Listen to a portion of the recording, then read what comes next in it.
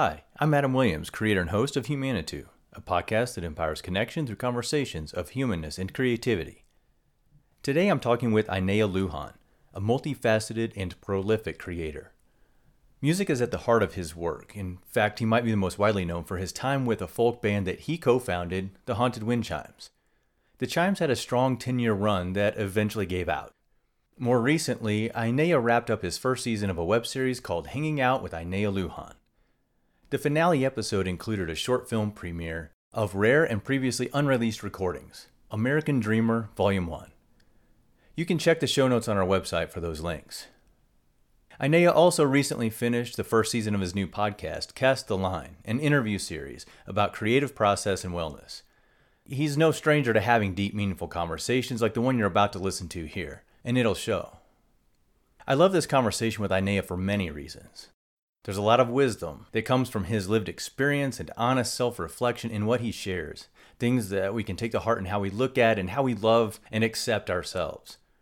Things that are helpful to us in our processes as creators and, probably most importantly, as humans. We talk about his growing up on the Navajo Nation in Arizona as part of a non-Navajo family. We talk about imposter syndrome and authenticity and rebellion and Ainea's experiences with sweat lodge ceremonies. Ainea also defines success, and he dispels the myth about being a jack of all trades, master of none. He shares about band breakups and getting divorced, and he shines light on mental health, overcoming shame, practices of loving oneself, and the act of living as nothing short of magic. Ultimately, I feel like Ainea offers so many gems that you're going to want to write them down and tape them to your bathroom mirror or to the dashboard in your car or to wherever you'll be reminded of what's really what in this life and that it's more than okay to be who you are. So here we go. My conversation with Ainea Lujan.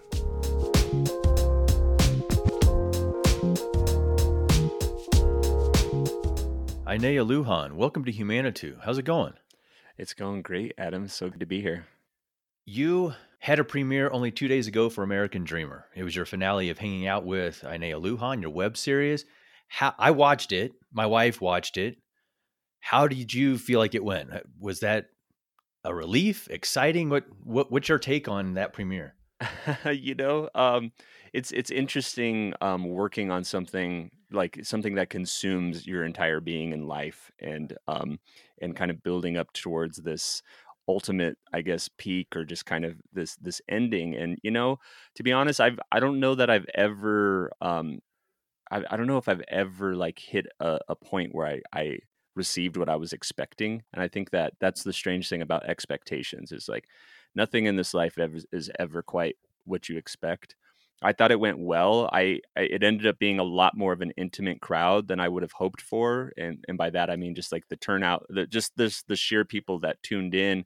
I always have these grandiose sort of ideas of, oh yeah, this is going to be huge or whatever, but it ended up being a pretty intimate crowd of kind of my closest peeps. And you know what, that ended up feeling appropriate in the end. It ended up feeling very, very like much like the people who've really been intimately connected with me and kind of on this journey with me all got to kind of share in those moments. And I felt like we kind of got to grieve together because the episode was really about me coming to terms with the fact that the last 15 years of my life, a chapter of that of my life has really come to a close, and looking forward to this next chapter in my life. That's kind of where this season wraps up. You mentioned 15 years. I know that you started in music, one of the many areas that you create and share, put things out there publicly. You've got a lot of years of creating in the various forms. And I'm kind of curious what you have figured out about the ebbs and flows and the work of creativity, of living a creative life.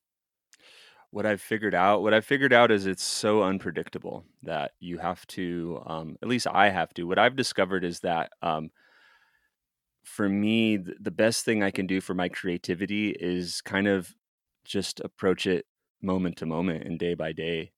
I think it's okay for me to have like kind of long term goals. I think that just kind of keeps me moving forward. And those long term goals look like an album release show, or maybe setting up a tour, or maybe even this premiere for hanging out, the season finale was a goal.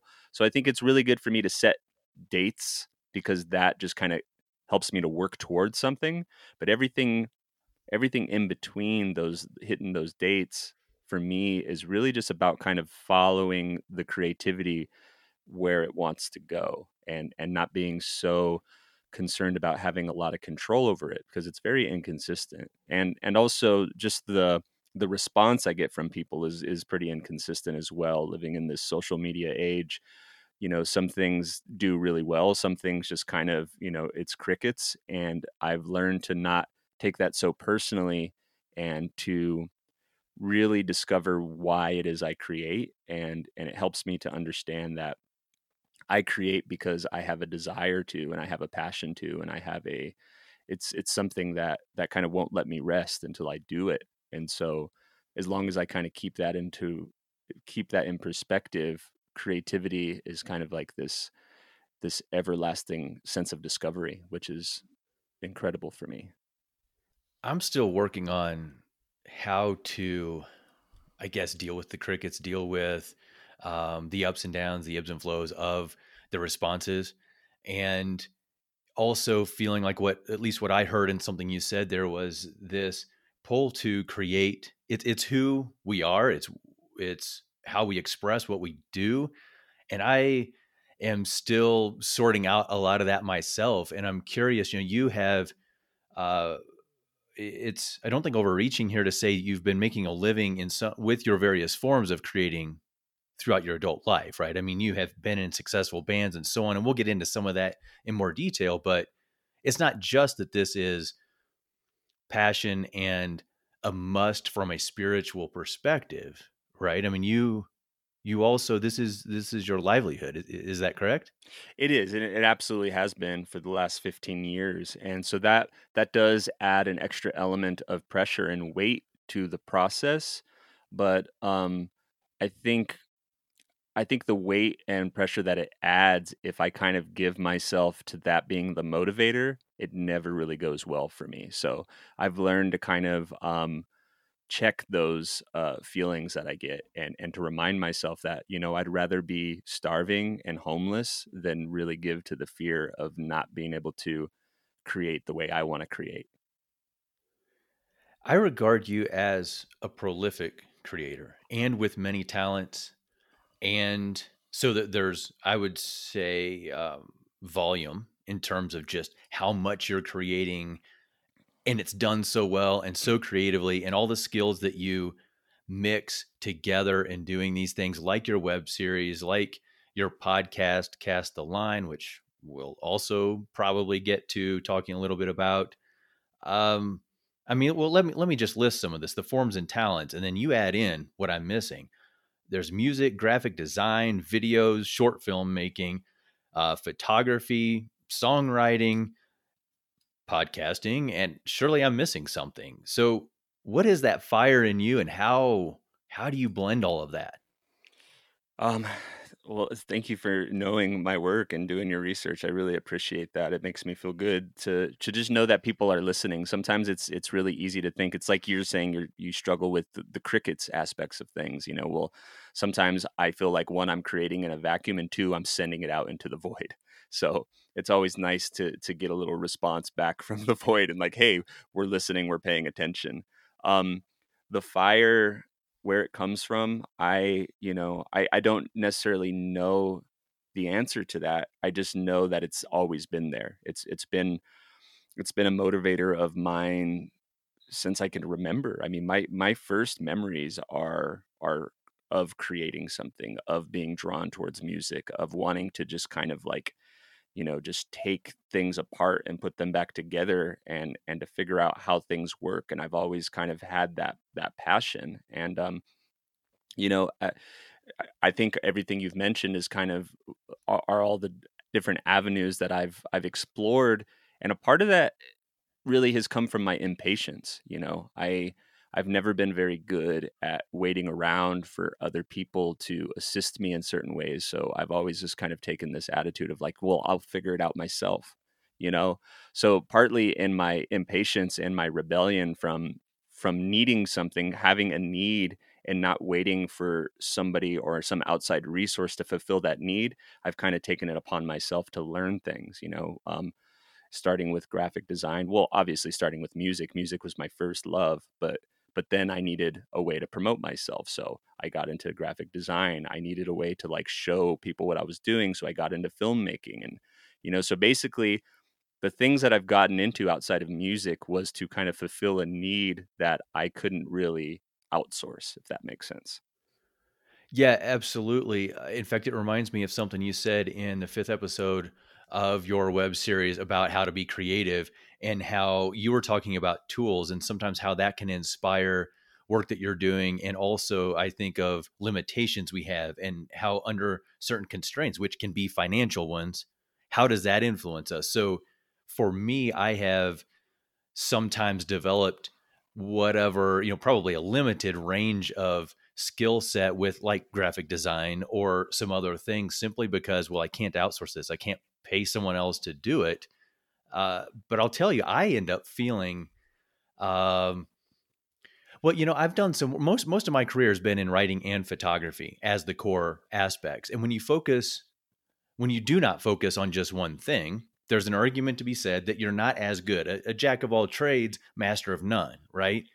How do you look at that when you are developing so many skills, you're using so many skills, and how do you see that balance of, well, I have all these potentials. I'm a multi-potential. I don't know if you're familiar with that word, but that means I'm not specializing and maybe developing this one aspect as far as I could take it.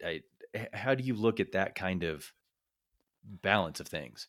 That's a great question. And I think it's easy to fall into that fear of being a master of none, you know? And I think that the answer for me is to master oneself. It really is to understand that what makes me who I am is so multifaceted.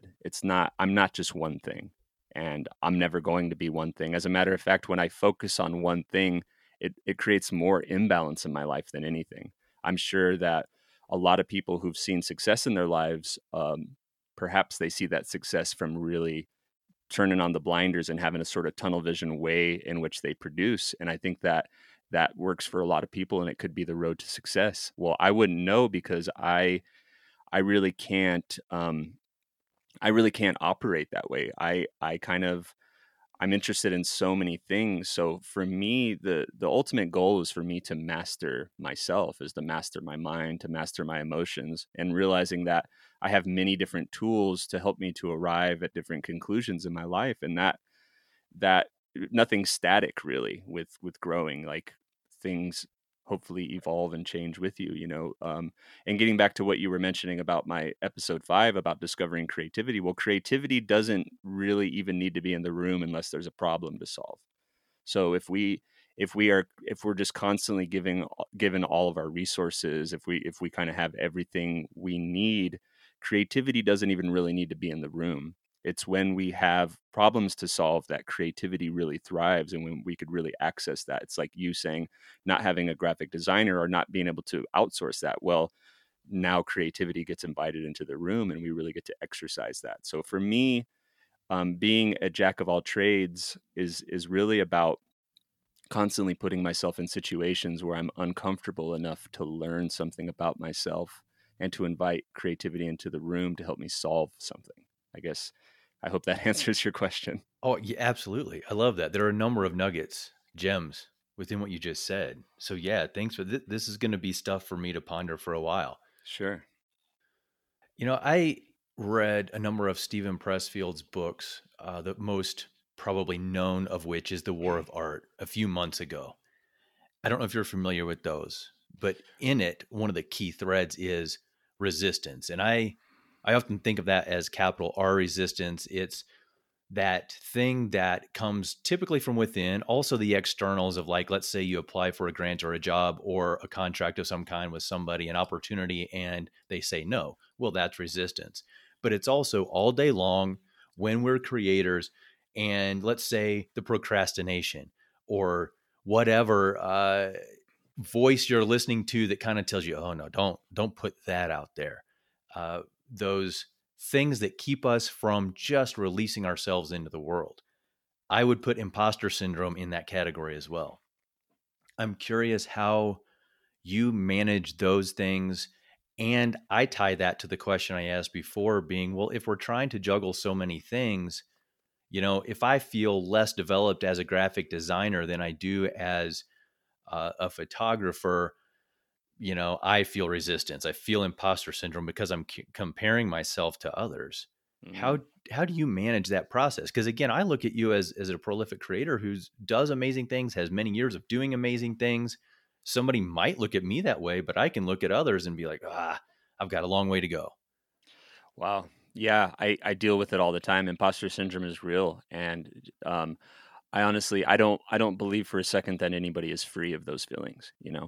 I had that just right after I had this premiere. As a matter of fact, I'm always pretty drained after I do something big like that. I had my season finale. Same thing happened when I did my album release, which had to be virtual because of quarantine. Same thing happens when I put on a big show. I always kind of have this inevitable crash. And as a matter of fact, me avoiding the inevitable crash is usually what makes me start things like web series and podcasts, is because I'm kind of avoiding the inevitable, which is like, wow, I'm going to have a gaping hole and a void where what I was pouring my entire life into used to occupy. You know what I'm saying? So I have to sit with that a little bit. I'm choosing to sit with that a little now. It's like, well, do I should I be so quick to fill that hole with stuff? And in the act of filling that hole with stuff, is that really how my creativity thrives? Is that really where I draw my inspiration from? So I'm sitting with that question right now, currently. But to answer your question about imposter syndrome and comparing yourself, I totally get that. One little voice, call it whatever you want, call it guides or call it my conscience. I don't know. I've been hearing a tiny voice lately, where the big voice is the you're not good enough. You're a hack. Nobody's watching your stuff. That's the big voice. That's the voice in my head that everybody feels is their inner critic, right? Well, I've been hearing another voice lately, and it's a lot quieter, and it's a lot more calm. And this voice told me recently that where you're at right now is somebody else's mountaintop.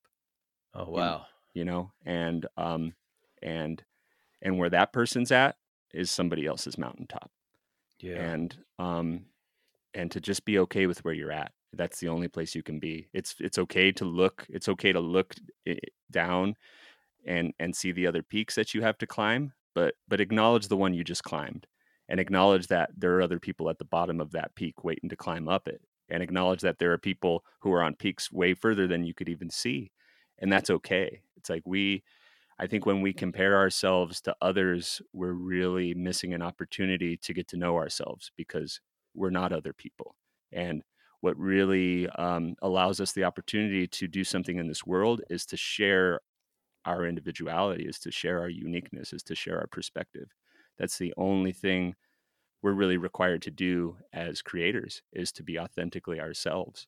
And the more we can do that, the less we compare. And the less we compare, the more success we ultimately have, because success is not about numbers, it's not about likes, it's not about money. It's about how authentic we can be and how honest we could be with ourselves. That's at least what I've discovered. I think it can be such a challenge to hear that voice of authenticity within ourselves because, well, at least in part, because we've all been conditioned and socialized to such things, whether that was, childhood with parents and family and teachers, and then it might be with jobs and bosses and coworkers, and just in general with social cues around us, those things that try to put organization on us that don't want us to necessarily stand out in our authenticity. So to be able to quiet all that noise and hear, well, this is what I really want to do. This is what I can confidently put out in the world. That can be really difficult. Oh, 100%. I mean, it's not the way of capitalism to create individuals. You know what I mean? It's unfortunately, we're still under this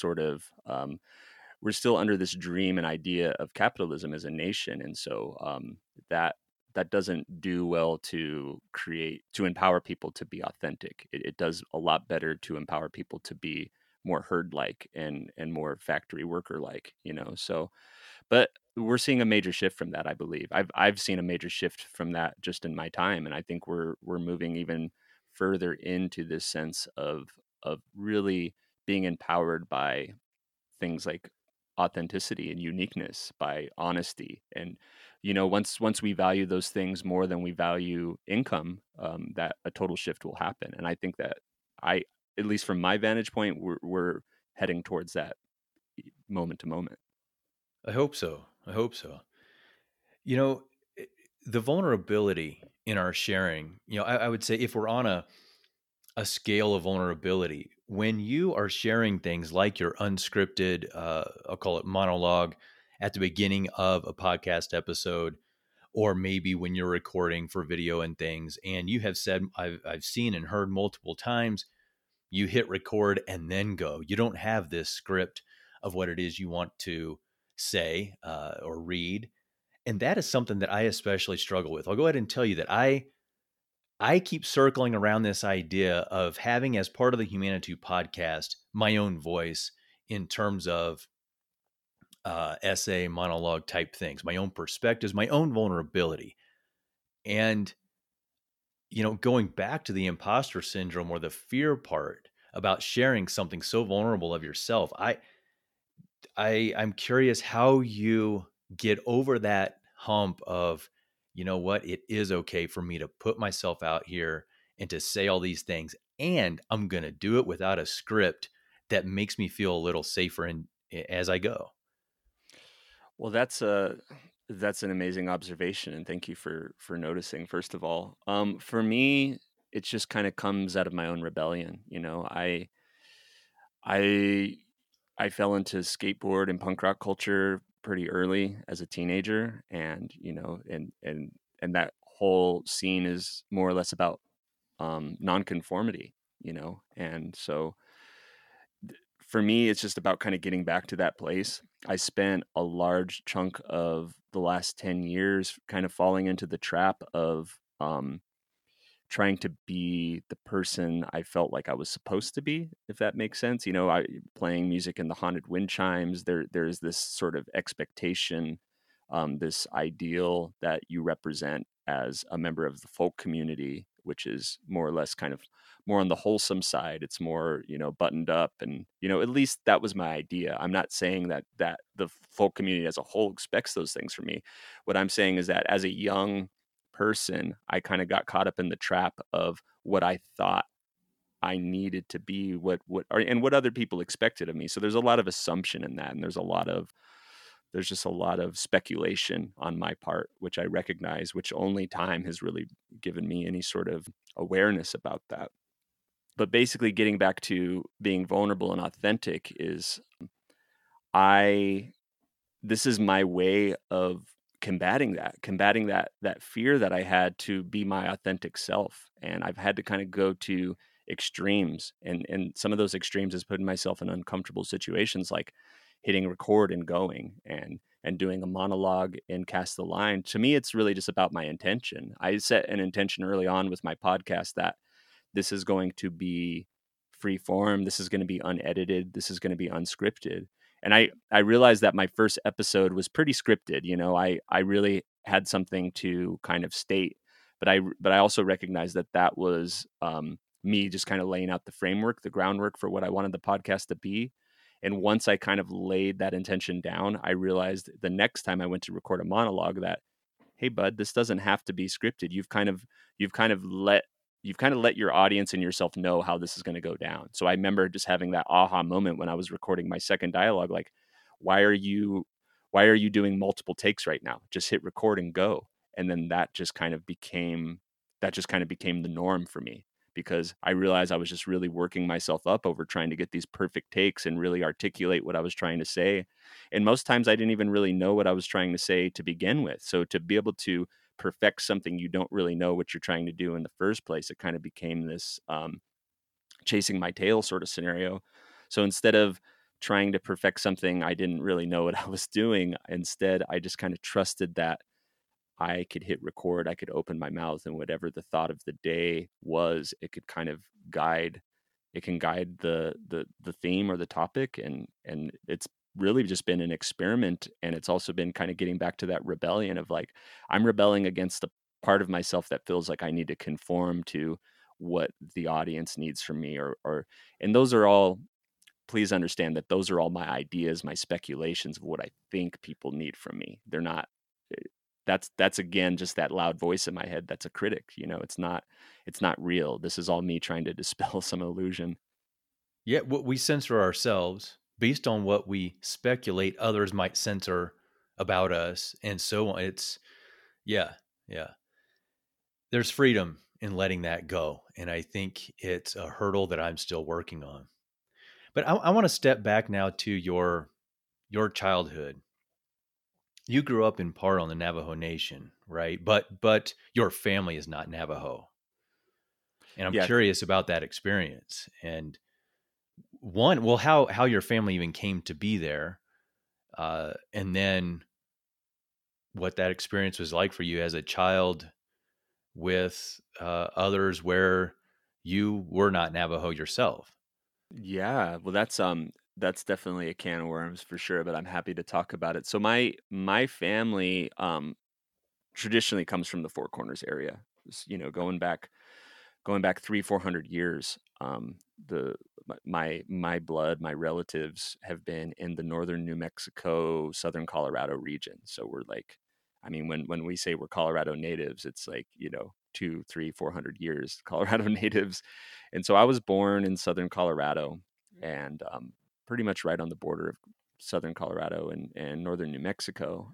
And um, so I kind of, all the way up until moving to Pueblo when I was 16, I've lived in pretty small town rural places, with the exception of Albuquerque, New Mexico, where there's a little detour there. And I think between 88 to 89, we lived in Albuquerque for a time while my dad felt very called to write, and he quit his job. My mom was supporting our family, and he just kind of followed this intuition and this voice he had to write. He had never written before. And Wow.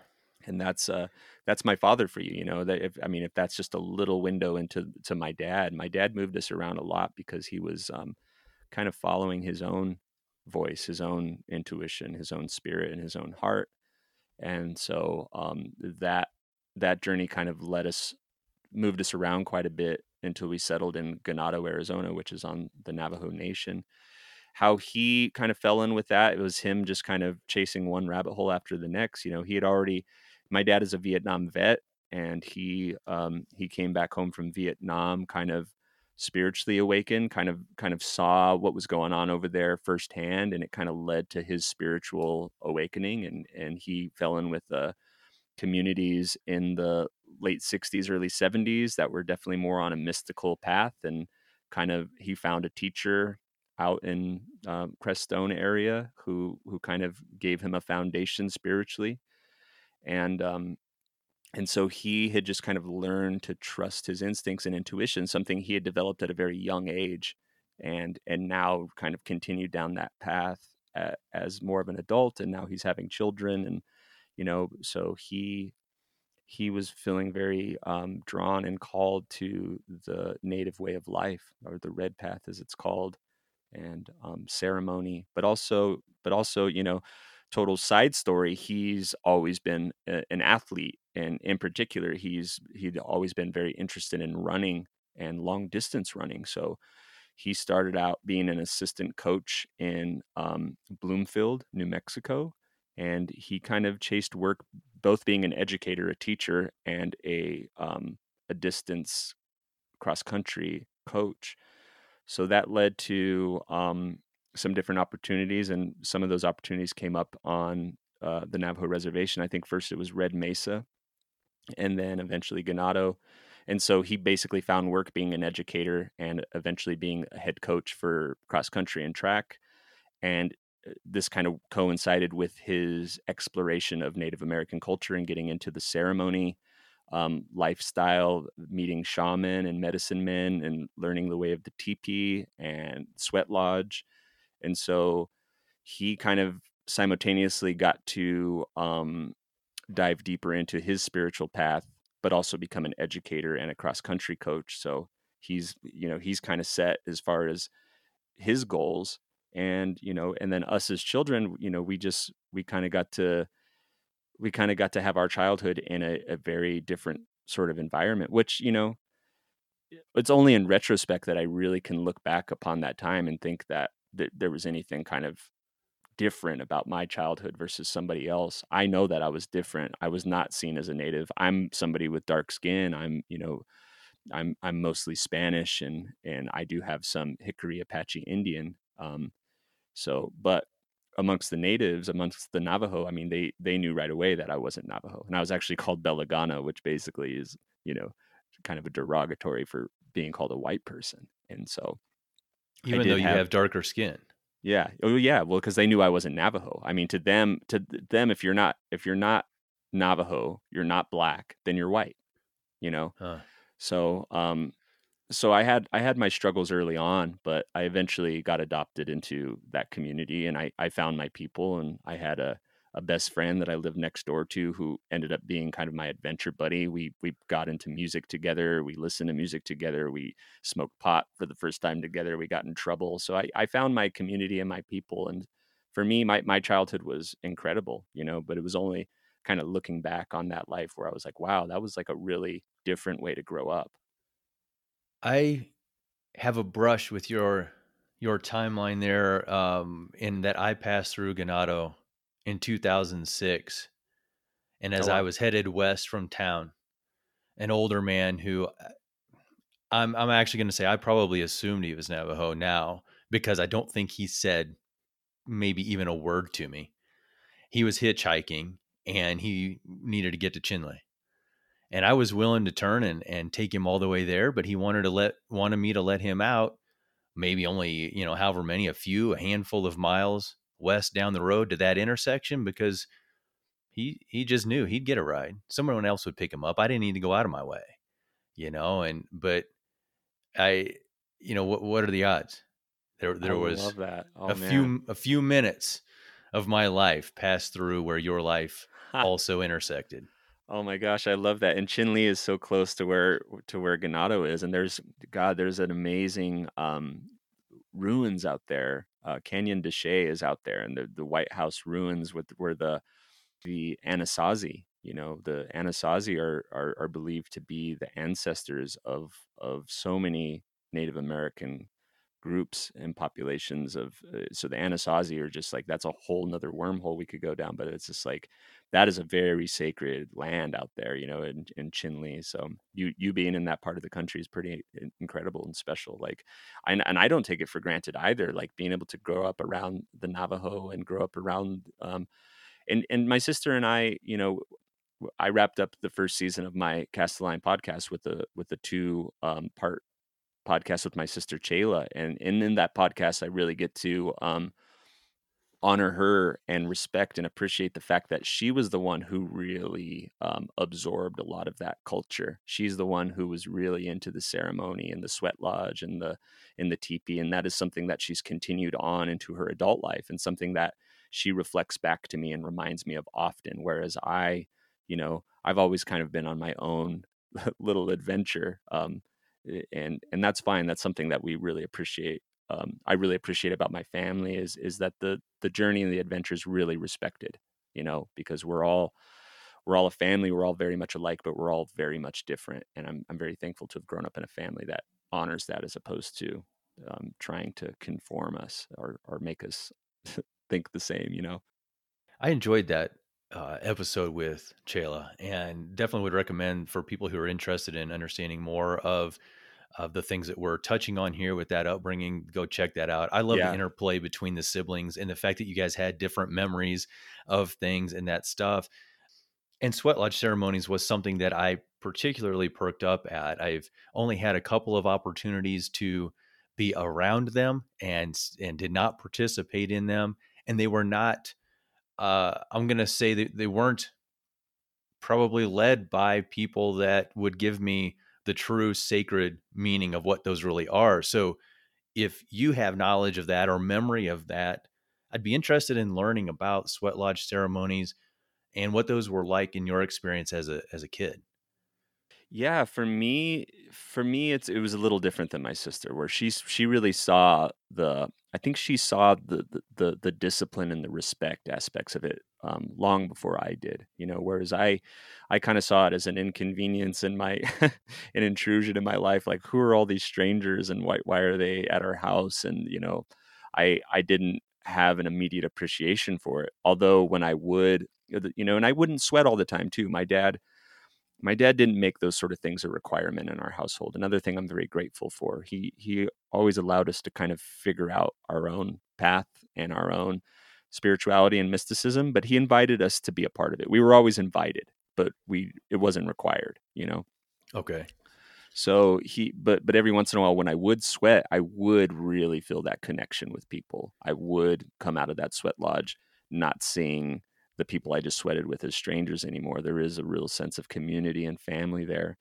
My experience with the sweat lodge, is definitely through the lens of an adult now. I can't really recall how it made me feel then, but now just having the knowledge that I know about it, I realized that I was re-entering the womb, and I was going into a place. I was basically, to me, the sweat lodge is about returning to the womb, and it's about um, kind of doing a lot of mental and spiritual work in that realm of reconnecting with not only your being and your sort of um, uh, I guess your personal family and connection with like that sort of mother energy, but also connecting you deeper with your ancestry and with your family, and that's serious stuff. It's not something that and I could I can tend to get a little judgmental, which I have to check sometimes, when I see other people doing things like sweat lodges and peyote ceremonies and these things, and they're not led by a native person, or they're not done in a traditional way. It's really easy for me to kind of, look down my nose at it, or kind of judge it, and I have to remind myself that, it's not really for me to judge. But the one thing that I do know is it's serious. It's not anything that should be taken lightly. But at the same time, it's hard to explain. It's like there's a respect and a seriousness to it, but there's also a lightheartedness to it as well. It's both things. It's very difficult to explain. Okay. What size of space are we talking about? And maybe that's in terms of how many people are there together in that close community, and how long would would you, or would a group or individuals typically spend in that space with that ceremony? Well, it depends on who's running the meeting. Um, you know, generally there's a sponsor, and that sponsor is the person that the meeting is ran for, and the medicine man will decide kind of the proceedings and how that's going to go. And some of these things, please realize that that I haven't internalized this the way like my sister has, or I'm not an expert on any of this, so I'm just going based off of my own personal experience and memory, obviously. But Okay, sure. so essentially, you can fit like it, and the sweat lodges traditionally are a little on the smaller side. It's not like a teepee, where a teepee you can fit a lot of people in. The sweat lodge, it's probably more like maybe 8 to 12 people max, and I could be wrong. But essentially, so we go in a circle. We enter, and we go clockwise, and the person seats on the farthest side of the sweat lodge by the door clockwise comes in, and all the way into the last, and the medicine man will usually do 4 rounds depending on who the person who's running the meeting, but 4 rounds seems to stick out in my head, and those 4 rounds are representative of the 4 directions, and each round will bring in more rocks. The rocks are these lava rocks that are being heated in a fire, and then they're brought into the sweat lodge, into a pit, and we pour water on it. And so generally the more rocks, the hotter the sweat gets. So if you could imagine, the further we go into the rounds, the hotter the sweat becomes. And so the way my dad ran meetings and the way other medicine man ran meetings that I was with, they were it just depends on who's running the meeting. But some people who run meetings, they're really about getting it super hot in there. They're really about it almost being this sort of suffering in a way. Whereas the meetings that I went to wasn't really about the suffering. It wasn't about how hot can we get it, how hot can we like stand, you know. It was more or less about the prayer. It was about praying, and it was about community. It was about being together. It was about being in a space where the intention was focused and fixed. And that focus and fixed intention was on the sponsor. The sponsor is the person you're praying for, whether that's a sick relative or somebody who just had a graduation or somebody who's just starting a marriage or somebody who's just had a baby. Like that is the person that you're praying for, you know? And maybe a little later in the rounds, you can pray for yourself or you can pray for your family. But basically, you're in there intentionally praying about something specific. And that goes to the power of intention and really stating what the meeting is for. So to have a meeting in the first place, there should be an intention and there should be a reason for that, you know. And like I said, I'm not an expert on any of these things. This is just from my experience. Understood. Yeah. Okay. Well, thanks for sharing that. And I'm wondering about the connection of spirituality and mysticism with your creative expression and this creative life that you live. Yeah. In what regard? Well, just do you see what you express, how you express things, that you live a creative life, are a creative being, as linked with the spirituality, who you are as a spiritual being? Mm. Does that inform the creativity? How is that woven into your essence, I guess, your being as a person? First of all, I love the question. Thank you so much for asking it. Yes, music, to me, music, creativity, it's completely my religion. It is my mysticism. They're so interwoven and interconnected. I really don't know where one begins and the other ends. I mean, to answer your question, to me, it's all one and the same. It's alchemy.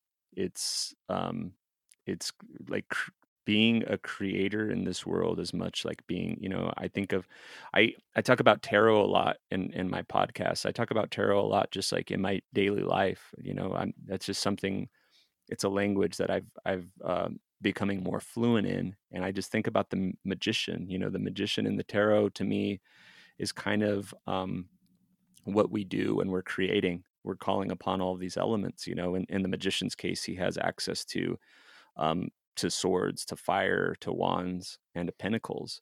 And with these elements, we kind of materialize a personality and identity on this plane of existence. So the act of living is magic. The act of being here, present amongst one another, is a form of alchemy. I'm convinced, you know. So for me, it's like, how could anything not be mystical? How could anything not be spiritual? And you know, I recognize that's my own perspective, and that's the way I choose to see things. But yeah, it's all interconnected. I think that music is, to me, is just like the highest form of worship that I can muster, and I try to sit at the altar of it daily.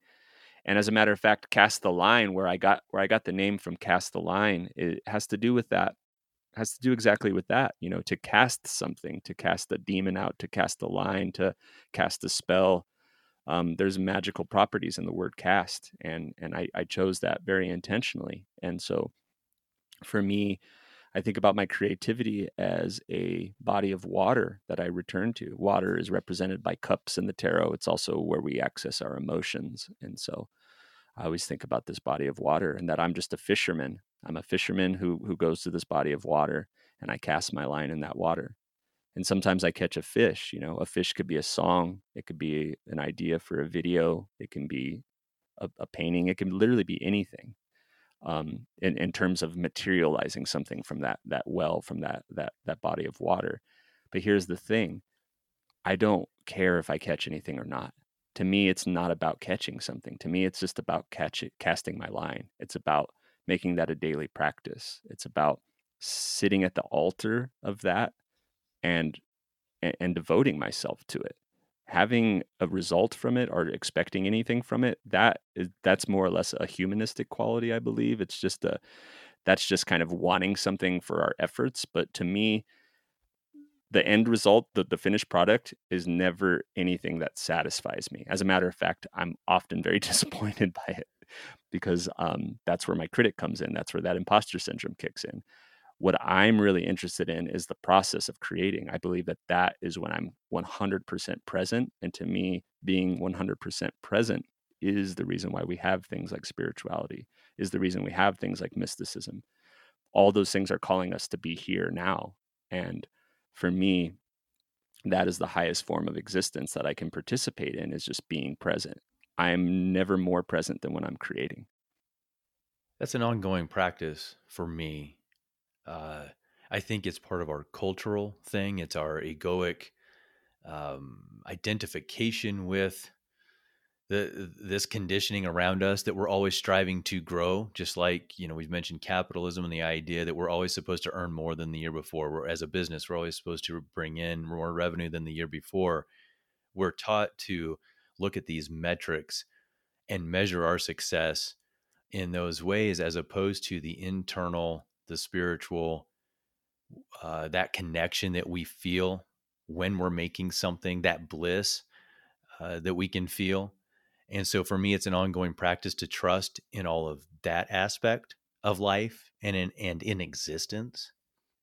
It is, and it changes. I mean, your situation is different than mine. You have a family, and I think that people who are trying to take care of other people, I recognize that I'm a very privileged creator, for one. Like I really get to just kind of focus on myself and my own creativity. So what drives me is a little different than others, and I recognize that. You're absolutely right, though. Society does put us in a position to kind of put our material needs first, and there's nothing wrong with that, and there's nothing wrong with thinking about those sort of things. The thing about it is that the more we have and the more responsibilities we have, the more we need to kind of maintain a quality of life, the less we can really focus on ourselves. At least that's my experience. So if our basic needs aren't met, those basic needs of like, do we have a shelter? Do we have food? Do we have decent health care? Do we have money in the bank? Like, if we're constantly worried about those sort of things, room for spirituality is definitely, it's not as present, I believe. Whereas when we do have those things, room for spirituality becomes almost an essential part of our lives. So it almost feels like, to me, societally, those things are in reverse. Like, to me, if we create the space for spirituality and for devotion and for practice, the material things actually come as a result to that.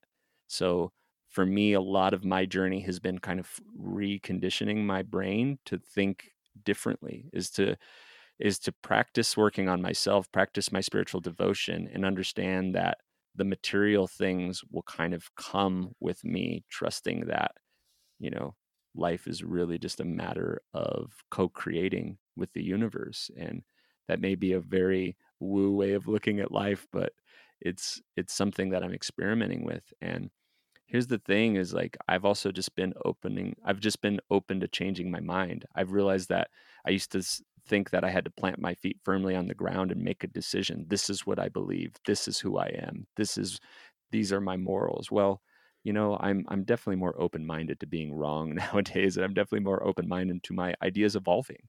And when new information and new data is available to me, I would hope that I would um, discard my old ways of thinking in exchange for better ways of thinking. You have uh, experienced what many would call success as a musician. We've hardly mentioned the Haunted Wind Chimes, which is one of the bands you've been part of, but the band you've toured with, you've created and performed. It was for 10 years. And I would say, being featured a couple of times on A Prairie Home Companion with Garrison Keillor, that certainly, to a sizable audience, is a measure of success. And I will note that you've since moved on from the Wind Chimes, but I'm curious about success while we're already sort of in that vein and what Mm-hmm. that looks like. I think the definition has probably changed over time, and you've had that type of success, and now you're in a different place in your life. And I'm curious about that road and that concept of success. Yeah, I think, success is it's such an elusive thing to chase, I think that the Haunted Wind Chimes had incredible success, on the one hand, like if you look at it from completely externally and from an outside perspective, the Haunted Wind Chimes were incredibly successful. If you look at it from an internal side where we're kind of navigating personalities, very big personalities, navigating our own egos, navigating our own fear, and basically just like our immaturity and having no clue what we were doing with, it was a total failure.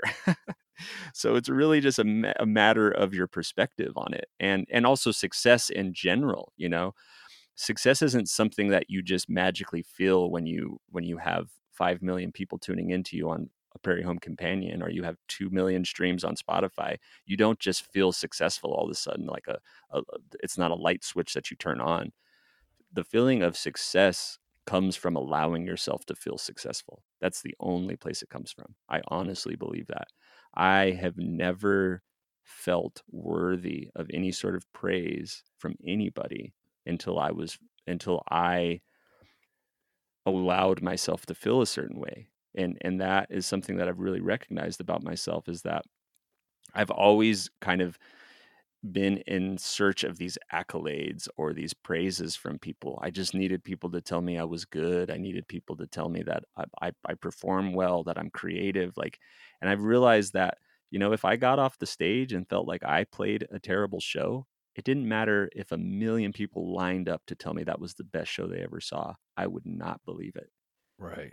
You know what I'm saying? So success is not, it's this thing that I think that so many people are chasing, but I honestly believe that until you recognize, at least in my experience, until I recognize that success was a matter of allowing myself to feel successful, you're really never going to achieve it. I don't think success is something that you just, oh, well, all right, I made it. I made it, man. So what do we do now? I think this idea of making it's so elusive. And I think that if that's a motivator for you to continue to grow, I think that that's awesome. But I think it's really important to recognize that you are never going to be satisfied. You're just not. And it's not that I take those sort of things for granted. And it's not that I don't appreciate the success that the Haunted Wind Chimes had. I'm just telling you that there was never a defining moment where I felt like, yep, this is it. We definitely did it. Yeah, well, it totally makes sense. As soon as you set a number like that and you say, when we reach this goal, that's the thing, it never is, because then you're always setting the next mark and the next mark. Or, It's the mountains again, man. You're yeah, once you climb one peak, all you see are the millions of mountains ahead of you, and you just have to decide, am I gonna climb another mountain? For me, it's yes. It's always yes. For me, it's like no matter what peak I get to, I'm going to start back at the bottom of another peak. And that's where humility comes, and that's where humble comes, because you got to come down that mountain sometime, man. And if you want to just hang out on that mountain, you can too, but it's not a very happy place. you described something too that I occasionally think about, whereas from the outside, that looked like success. From the inside, and I'll add in the daily living of it, it could look like failure if that's the perspective that was taken. And I think that we often look at biographies of people. Maybe it's an actual book biography, maybe it's a life story when some famous person has died and you're reading about it in the New York Times, and they hit all the highlights. And it's easy to look through romantic lenses at something like that, somebody else's story, and say, wow, Oh they yeah. really achieved. They had all the, even if they, they were human and they had mistakes in their life, but wow, it's such a sexy story. And then you look at the daily ins and outs and the minutia of your own life, and you're thinking, I'm just spinning wheels. I'm not getting anywhere. My life is not amazing. And I think that that's back to the comparison thing. Well, yeah, I think we take stake in other people's success. And I think that that's good, like we should, like, when the Chimes succeeded, I think that a lot of people took stake in that. I think that it made a lot of people feel like they succeeded, which I recognize and I think is a beautiful thing. Like a lot of people were with us for that whole ride, and they saw us, start out in the bars in Manitou to getting somewhere where in their eyes looked very much like success. Well, for me, success was less about, you know, how big our audience got, and more about things like, you know, I got to meet Ramblin' Jack Elliott. I got to meet Arlo Guthrie. I got to kind of share in some of this lineage, this folk lineage, because of this journey that we were on. There were mile markers in my life for sure that had less to do with being a performer and more to do with being a fan of music. So to me, some of the more successful stories that I really think about fondly are more or less like who I got to just kind of who I got to be in the presence of because of my personal journey. It's like, wow, I get to meet some of these people who are longtime heroes of mine. And you know, and it wasn't so much about mile markers I made. Well, you know, we sold X amount of albums, or we played in Red Rocks, or whatever it was. You know, those all felt really good and like achieving moments, but there were definitely moments that far far exceeded those, even because it was just like, wow, the magic of my life that led me to meeting Ramblin' Jack Elliott is, it's incredible, you know, considering that on my very first Haunted Wind Chimes tour ever, when it was just my ex-wife Desi and I, um, we we were gifted a bunch of music, and one of those albums within that pile of music, after we left Bloomington, Indiana, that's where we received this pile of music, was The Ballad of Ramblin' Jack Elliott, which is the soundtrack for the documentary that Ramblin' Jack's daughter made. And this is the first time I'd ever even heard of Ramblin' Jack Elliott. And I was like, how did I miss this? Like, being such a fan of Bob Dylan and being such a fan of Woody Guthrie, how did I miss Ramblin' Jack Elliott? And I felt like I was just discovering something for the first time. So from that being our very first tour as the Haunted Wind Chimes, when it was just a duo, to me getting to meet Ramblin' Jack Elliott, and Ramblin' Jack Elliott basically saying, "Hey, I really love the Haunted Wind Chime stuff, and you know, I know you guys are supposed to open for me, but I would rather open up for you guys." Like, mind blowing situation for me. And so, Yeah. like, to me, that was like, those are the moments that I remember where I'm just like, wow, that's 100% magic. And those are things that kind of happen behind the scenes. A lot of things that people don't even really know about, you know, because how do you even tell that story? You just did. And I'm glad to hear it. You know, you mentioned that your now ex-wife Desiree Garcia was part of that band. So was Chayla, who we've mentioned, your Yeah. sister. Uh-huh. And you talked about in that podcast episode on your podcast with her about her weeks old baby girl, your niece, all of you being in this together. And I think of bands touring, and you think of the sex, drugs, rock and roll, you know, swigging whiskey from the bottle late at night, trash in hotel rooms. Right? That's the kind of the image we have of crazy, huge, wild rock stars. And here you really had this family closeness with a brand new baby along on the ride. And I'm curious what that experience was like, that closeness of family in that time and that experience of being musicians touring. Yeah, that's and this is a little bit what I'm talking about. Yes, we had that, and there is a very wholesome family dynamic to our band, but that's exactly what I'm talking about. That's like the image that we really projected out into the world, and I think a lot of people just kind of, I think a lot of people saw us that way too. But little did they know, like, all of the things going on under the hood, you know, a lot of internal struggles happening, and a lot of things like that. But to, you know, to not focus on the negative for a moment, but yeah, we definitely were a family band, you know, and I think that I felt very strongly about really exuding that image out into the world, you know, and that went from everything to like making sure that our shows were family friendly, making sure that we played all ages shows. Like, I really wanted to push us in more of that family friendly direction, because, you know, I realized pretty early on with the Chimes how young ones responded to our music, and that always really fascinated me and kind of blew me away, that, you know, we had so many young Haunted Wind Chimes fans, you know, kind of younger than the age of 10. And I took that very seriously. I took that as a responsibility almost to, you know, but that then also adds a level of pressure that I can't even explain to you, to be able to basically not feel like you can really be vulnerable, or not really show the darker sides of your marriage or the darker sides of being in a band, because you have to maintain this image of wholesomeness, that basically everything's fine, everything's put together, everything is great, you know, when that wasn't always the case. And I think that that's where a lot of the pressures of being in a band like the Haunted Wind Chimes got to a lot of us, because we then felt like, and this isn't the audience's fault. This is totally our own doing, of feeling like we had to kind of keep secrets from our audience because we weren't willing to like show real parts of ourselves. And that's when I really feel like I personally and the band kind of lost their way, once we stopped kind of being honest. Because I think that what drew people to the Haunted Wind Chimes in the first place was honesty, was authenticity, was rawness. And I think somewhere along the way, because of our own, call it whatever you want, but I think it was our own shame that we weren't the perfect, wholesome, all-American band. We started kind of hiding from it, and we started kind of hiding from ourselves. And I think that that's my experience of it. But then we have these shining moments of like, there's a birth in the Chimes and there's a birth in the family, and little things like that, put a little more fuel in the tank. Like there was always these little things where it's like, man, this could be the end of the band. And then something would happen that would kind of push us a little further along. And, but honestly, we did that for about 5 years, where it could have been the end at any moment for 5 years. And living with that pressure and living with that sort of uncertainty was devastating. I can only imagine.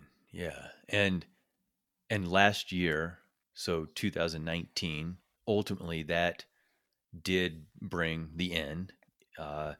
You and Desi did get divorced. Mm-hmm. Is that also at the same time that the Chimes went their own way? Each of the players went their own way. The band was done. Not quite. So basically, the way this all shook out is that,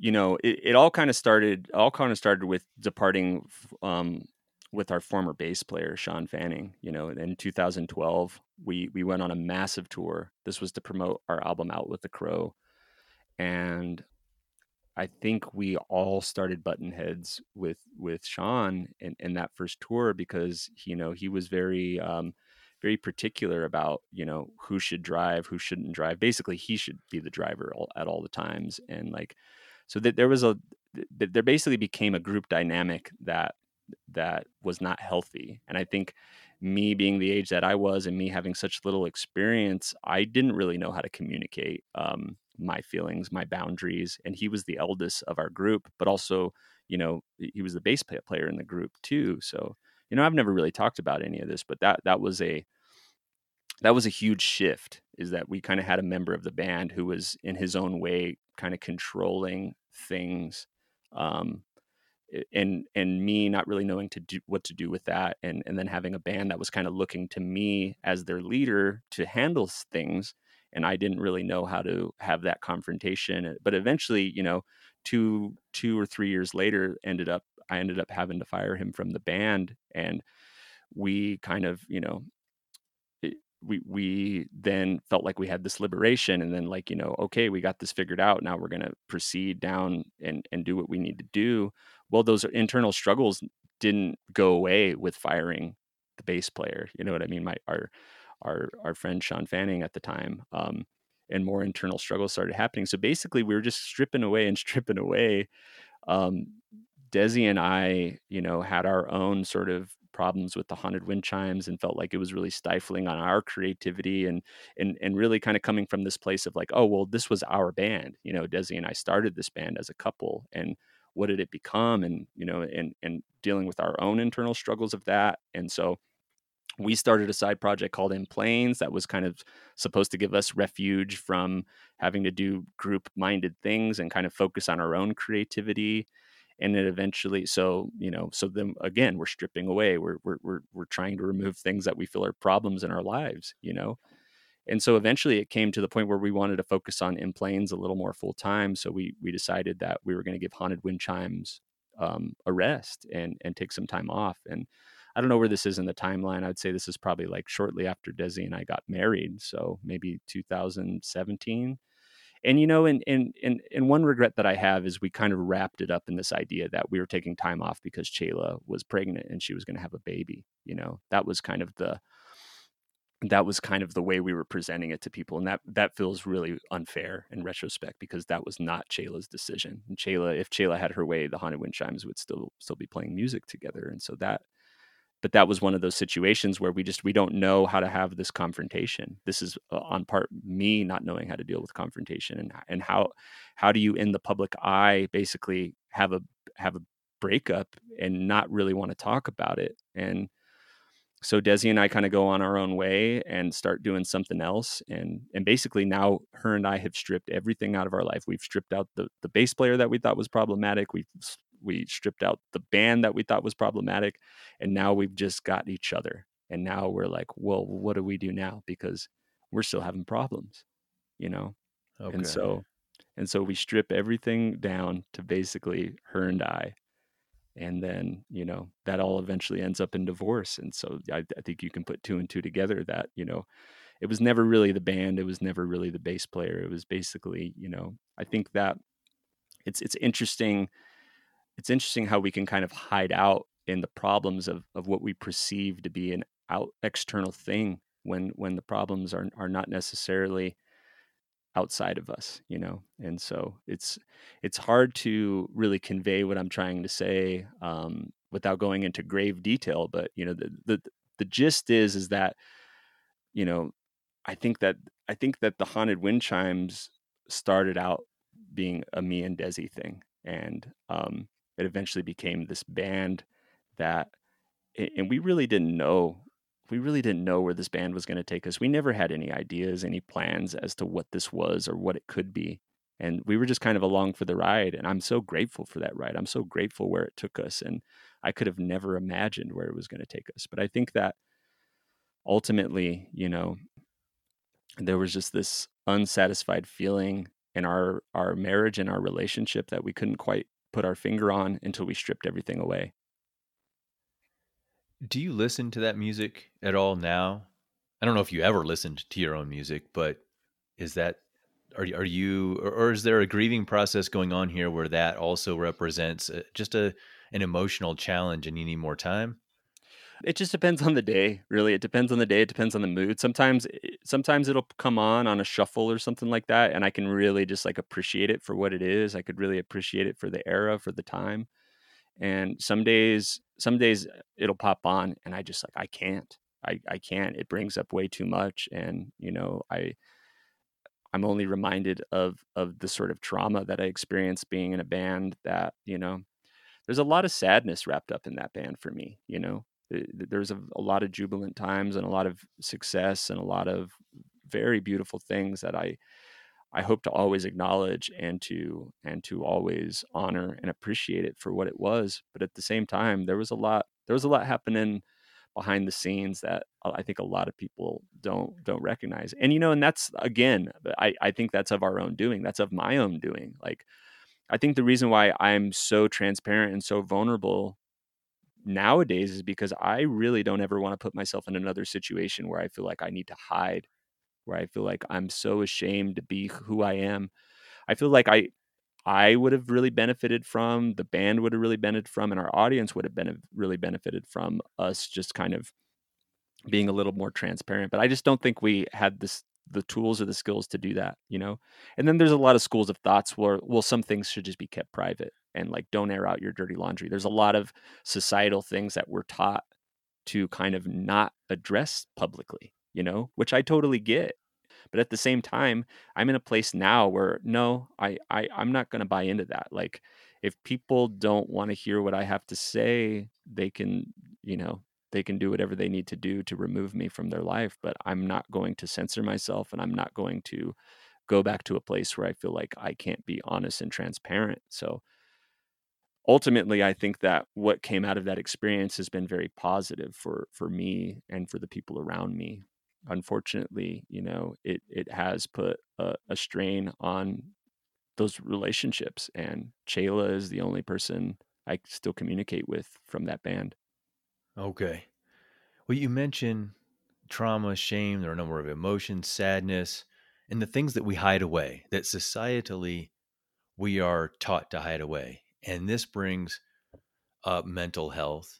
You have uh, described experience with, or at least mentioned, referred to before, experience with depression, and that there were mental health matters with your parents. Hmm. And this is a recurring topic with Humanitou conversations every now and then, and it'll come up. And I think it's a really important topic because of what you just said. Society tends to hide it away. So I like for us to be able to shine light on this.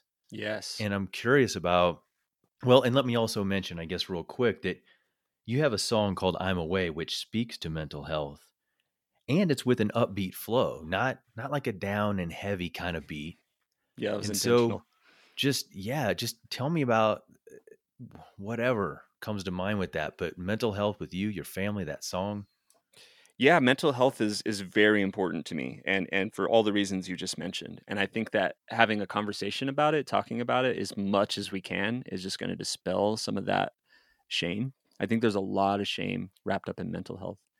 And unfortunately, I think a lot of what we're experiencing as a country, as an economy, even dare I say a world, has a lot to do with mental health. More to do with mental health than people could even acknowledge at this point. I think that the amount of shame that we feel on a day-to-day basis to transparency in politics, to transparency in the media, like a lot of what we're experiencing is this sense that we don't really know what the facts are, which leads to paranoia, which leads to a very toxic mental health situation. See, I don't think that mental health is like awareness is just for people who have been diagnosed with bipolar disorder or maybe manic depression or maybe just anxiety. I think that mental health should be an issue every single person considers, no matter where they feel they land in the spectrum. And so I think in order to really bring some awareness and some positivity to the idea of mental health, it's not a bad word. I think people, as soon as people hear the word mental health, I think there's this association with it. They think of loony bins, or they think of, they think of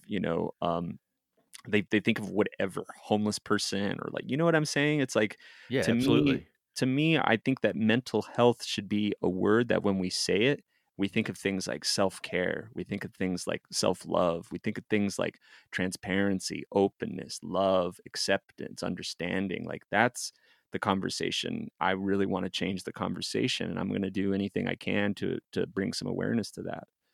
So my song "I'm Away," I read an article about Scott Hutchinson, who was from this band, Frightened Rabbit. It was a Rolling Stone article. He had gone missing for days on a tour overseas, and he apparently committed suicide. And he left. He had tweeted a bunch of just kind of mysterious tweets, some of which were just like love the people around you, and one of his last tweets ever before he left this earthly plane was, "I'm okay. I'm away now. I'm away." And I was just so just like chilled to the bone about his story, and started thinking about my own struggle with my mental health and my own moments of darkness, of thoughts of suicide. And then it made me think of other friends of mine. It made me think of family members. And really in that moment, I wanted to be a voice to that. And I didn't want to sit down and write an anthem for people who are like that. I didn't want to sit down and make a bunch of presumptuous sort of remarks about mental health. Instead, I kind of did what I do, which is I used that as a backdrop for a song I wanted to write. I knew that the chorus was going to be I'm away," because it was just kind of immortalizing his words. Like his last words in this life were like, basically, my only way out of this feeling that I have is to go away. And that really struck a chord with me, because I know that feeling of desperation. I know what that feels like. And so when I wrote this song "I'm Away," I really wanted to just give people a window into that mindset. I didn't want to sugarcoat it. I didn't want to say you know, this is the positive side of things. I wanted to leave it kind of unresolved. And it is. It's a song that is unresolved. It's a very heavy and intense song, to be honest with you. And I think the reason why I contrasted it with such a lighthearted sort of hip hoppy dance beat It's because that was my way of showing how we ignore it. Um, Conceptually, I wanted to wrap it up in this sort of like beat heavy pop song because I wanted to say almost it was a commentary of like, this is the only way you're going to be able to digest the heaviness of what I'm saying is by packaging it, by putting it in this little package and tying a ribbon on it, you know? Okay. So it was also a somewhat of a social commentary in that regard of saying Yeah. like, here's your pop song about something, you know? And Wow. Yeah. Yeah.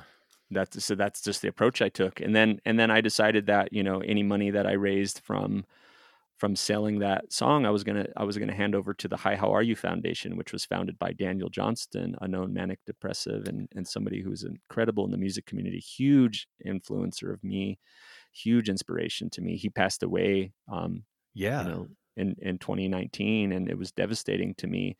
But his foundation, Hi How Are You, you know, they're advocates for changing this conversation. They're advocates. They have Hi How Are You Day, which is literally just asking people like on a daily basis, like how many times do we ask somebody how they're doing? And do we genuinely want to know? That's something we should ask ourselves. Do we genuinely want to know how somebody's doing? Well, this asks us to ask that question and be genuine about wanting to know.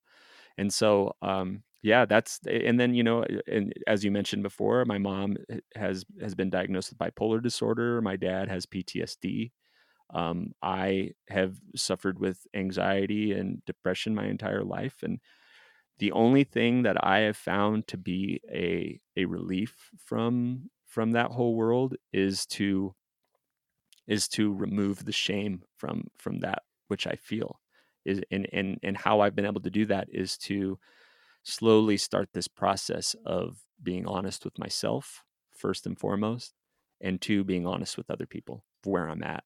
Just saying out loud, this is where I'm at, and being okay with that, you know. And that has given me more relief than anything, than any medication, than any sort of thing. But, you know, I also see a therapist. I've also turned to professionals in the sense of like, this is not something I can do on my own, and nobody should do it on their own. Everybody should realize that there are endless amounts of resources available to you to do this, and we don't have to do things alone.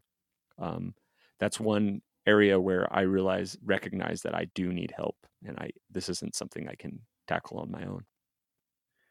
You've been working on self-care and self-love and exploring, who you really are this year or for the past several months since last year, in particular with those turning points, divorce and so on.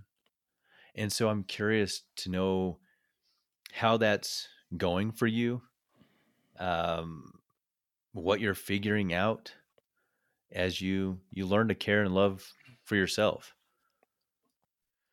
What I'm figuring out is that, God, I'm hard on myself. I'm so hard on myself, man. I have this idea of what I need to be, and that really stifled this idea of who I am. I think that the biggest shift that I've made in self-care is to love and accept the person I am in each moment, and that is constantly changing.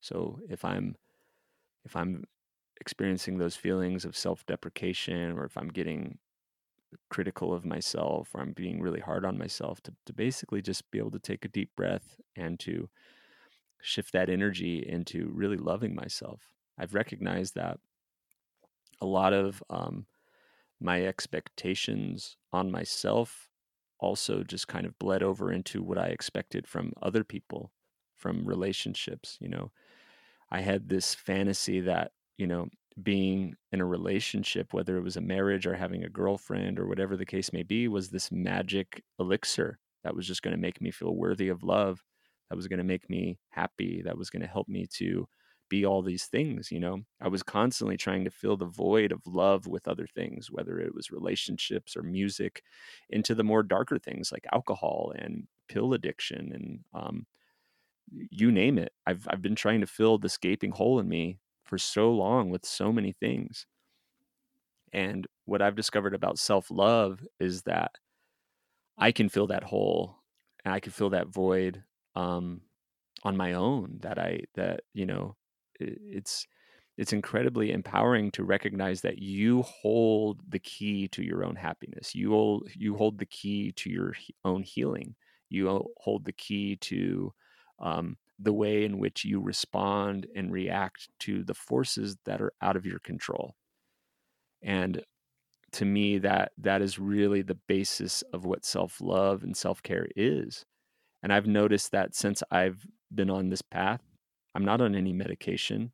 I'm not currently self-medicating with other things like booze or even cannabis. I don't, I'm an advocate for cannabis, especially in a medical sense, but I have taken a break from all mind-altering things just so I can sit with myself for a little while and figure out where home is, where home base is, you know? And I've also realized that getting sober, abstaining from booze and cannabis and all these things, it didn't it didn't magically cure me. It didn't rid me of emotions and of sadness. It just made me recognize that emotions are beautiful.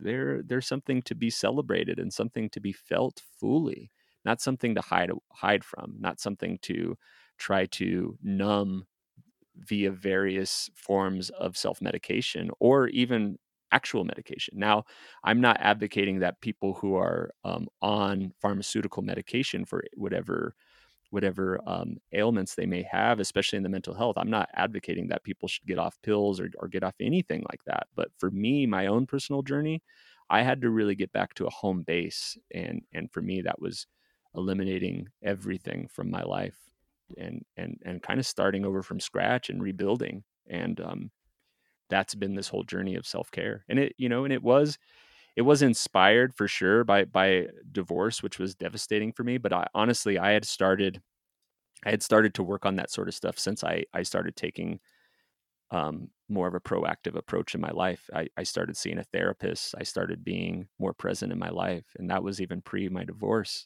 So I have been dedicating myself to this way of life for at least 2 years, which is nothing. And I have to recognize too that I'm also an infant and that I'm also just learning who I am really for the first time. And that takes time and it takes practice and it takes care and it takes me sucking at it for a while that I'm just trying to be better from terrible is how I usually say it. That all those external things, the drugs and alcohol, and even just eating excess amounts of ice cream to fill in voids, right? Those are Oh, all sugar. Yeah, it's a big one. temporary things. And it brings to mind Brene Brown talking about Oh, I love Brene Brown. how, don't we all? I think she's awesome. I hope Um, so. she talks about you can't numb selectively. You can't just take in those things to numb out the parts you're trying to escape and avoid, but maintain the good things in your life. You're numbing it all. So Yeah, it's either you either feel or you don't. There's not really an in between, and not feeling leads to apathy, really. It leads to a sense of like I don't care. I'm unmotivated. I mean, that's essentially what I think can put somebody in a situation to take their life, you know? And if we're not given the tools to deal with our emotions in a healthy way, then we're going to deal with them in an unhealthy way. That those are the options. And obviously I get things aren't so black and white, but I mean, if we're talking in extremes, dealing with our emotions in a healthy way is acknowledging that whatever we're feeling is valid, whatever we're feeling is warranted, and that we would do a lot better just allowing the emotion in and letting it run its course than we would trying to save it for later because that shit just piles up and you eventually got to pay the bill, man. I think there's an extra layer here for us as well with being men and what expectations of masculinity are. Did you have a role model at all from a male who showed you tenderness, Oh that yeah. it's okay to be soft, to cry, to share these feelings, to use the word love Oh rather yeah. than just stifle and be like, concrete to the world? Absolutely. My father is a beacon of compassion and nurture, you know what I mean? But he's also, he grew up military. He grew up in a different era. He was born in 1949. So there's another part of him that's very conditioned and very masculine and very, very much, this is what a man's supposed to be and this is what a man's not supposed to be. He's got that side of himself too, He's a flawed human. We all are. But for the most part, I would say my father definitely approaches our relationship and all relationships with compassion, with nurturing. And I can say the same thing for my big brother Ravi.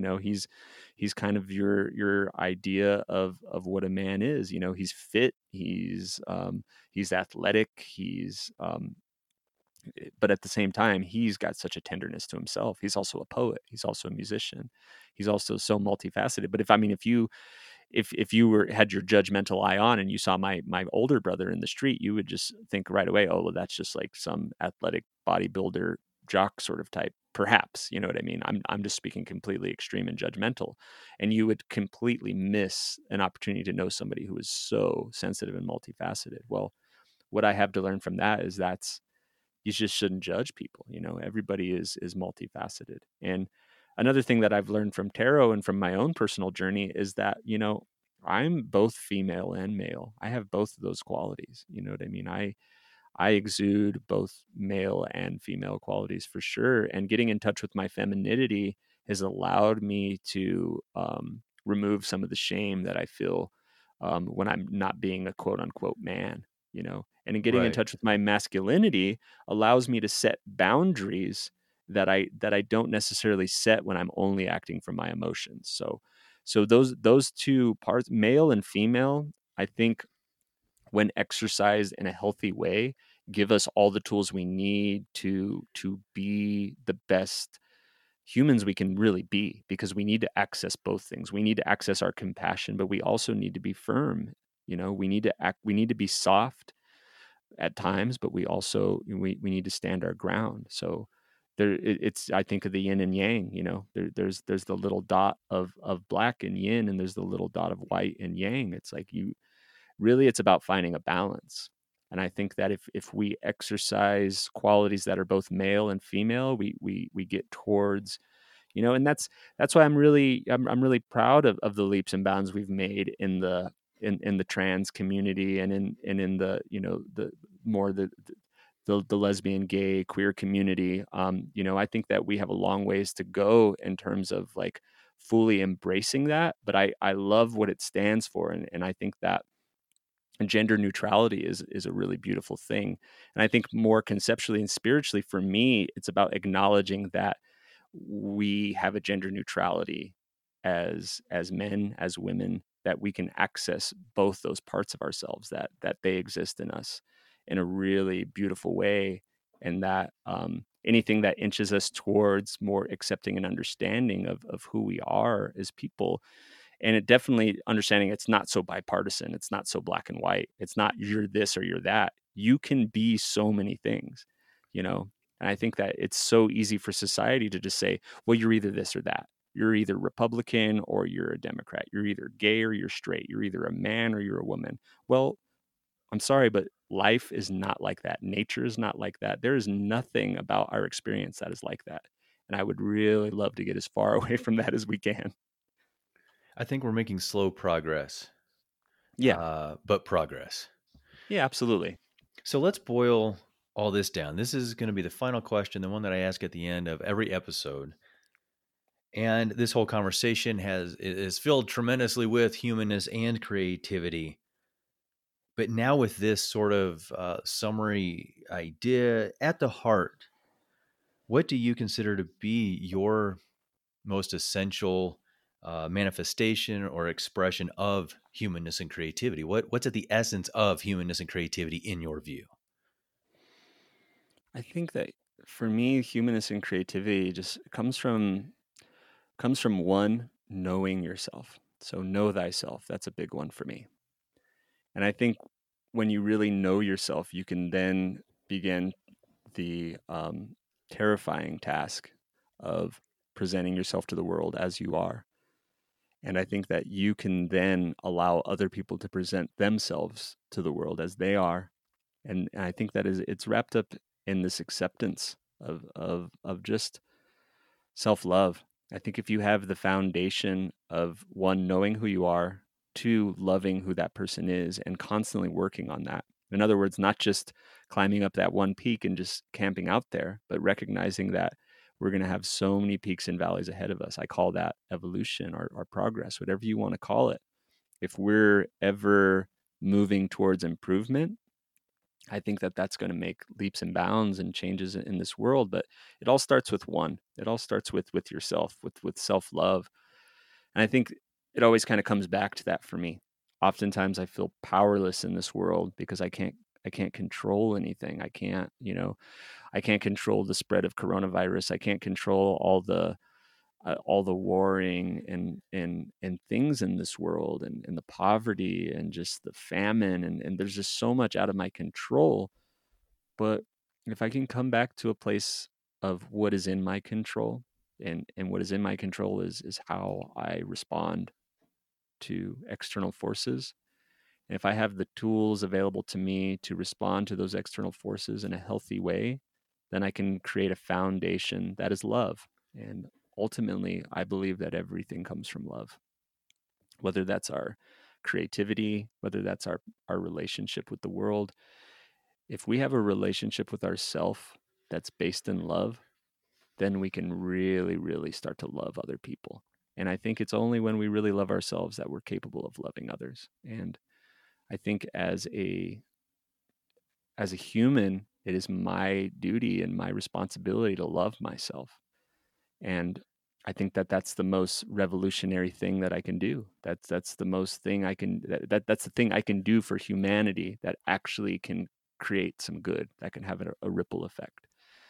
And I think that if you feel moved to do charity drives, if you feel moved to help people out in an external way, good for you. Like, I think a large part of our contribution to this world is following our intuition, seeing a need and fulfilling that need. Everybody's going to feel a different call. Everybody's going to feel a different pull to do that which they need to do in this world. And it's only in that quiet space of knowing who we are and of self-love that we really hear those calls. And whatever that call may be for you, if it's done in a good way, if it's done with peace in mind, if it's done with love in mind, I don't think you can go wrong. I think that you're doing that which you need to do to make this world a better place. And everybody's going to be a little different. That's why it's so important to exercise that, because your perspective you have to offer, Adam, the perspective that I have to offer, the perspective that the person next door to you, your neighbors, the homeless person, it doesn't matter. Every single one of them has something to offer this world. And if we're allowed to be that which we are, and then we love that person that we are, man, we can there's nothing we can't do. I honestly believe that. And it's all wrapped up. It's all wrapped up in our creativity. It's all wrapped up in our music. It's all wrapped up in the way we see things. And so that's what I try to practice on the daily basis. And I'm terrible at it. I lose my way often. I forget. I get frustrated. I get offended. I'm so afflicted and hurt by the way people treat each other. I'm so afflicted and hurt by the way that I'm treated, and I feel entitled to something. Well, that's going to come with the territory. Until we feel worthy of love, we're going to miss it every time. And I think that love starts with the self, and then we can spread it out to the rest of the world. Man, you have said so many notable, amazing things in this. It's a tremendous conversation. I'm so glad to have been able to talk with you for Humanitou, Ainea. Thank you for being here. Man, thank you, Adam. Thank you for this opportunity. I appreciate you listening to that call, man, and doing what you feel like you need to do in this world. The world is better for it, and I appreciate you, brother. That's it for now with Ainea Lujan in today's Humanitou conversation of humanness and creativity. You can learn more about Ainea in the show notes published on our website at humanitou.co. And it's said that we have the power to create the world we wish to live in. That's part of why Humanitou exists. That's what I am doing here. That's what this is about. And if you'd like to have more of the good stuff that Humanitou offers in the world, then I invite you to post reviews. Post those reviews on Apple Podcasts, iTunes, Stitcher, and other players. And, I welcome your sharing the Humanitou podcast on your social media pages, telling friends, family. Together we can cultivate a more thoughtful, kind, and creative world. And if you have feedback on this conversation or the Humanitou podcast series overall, you're welcome to email me, adam@humanitou.co. Or you can reach me by Instagram DM @humanitou. And so now, here we are at the question that I ask after every episode. A question for you. How are you living humanness and creativity in your life? I'm Adam Williams, creator and host of the Humanity podcast. Thanks for being here.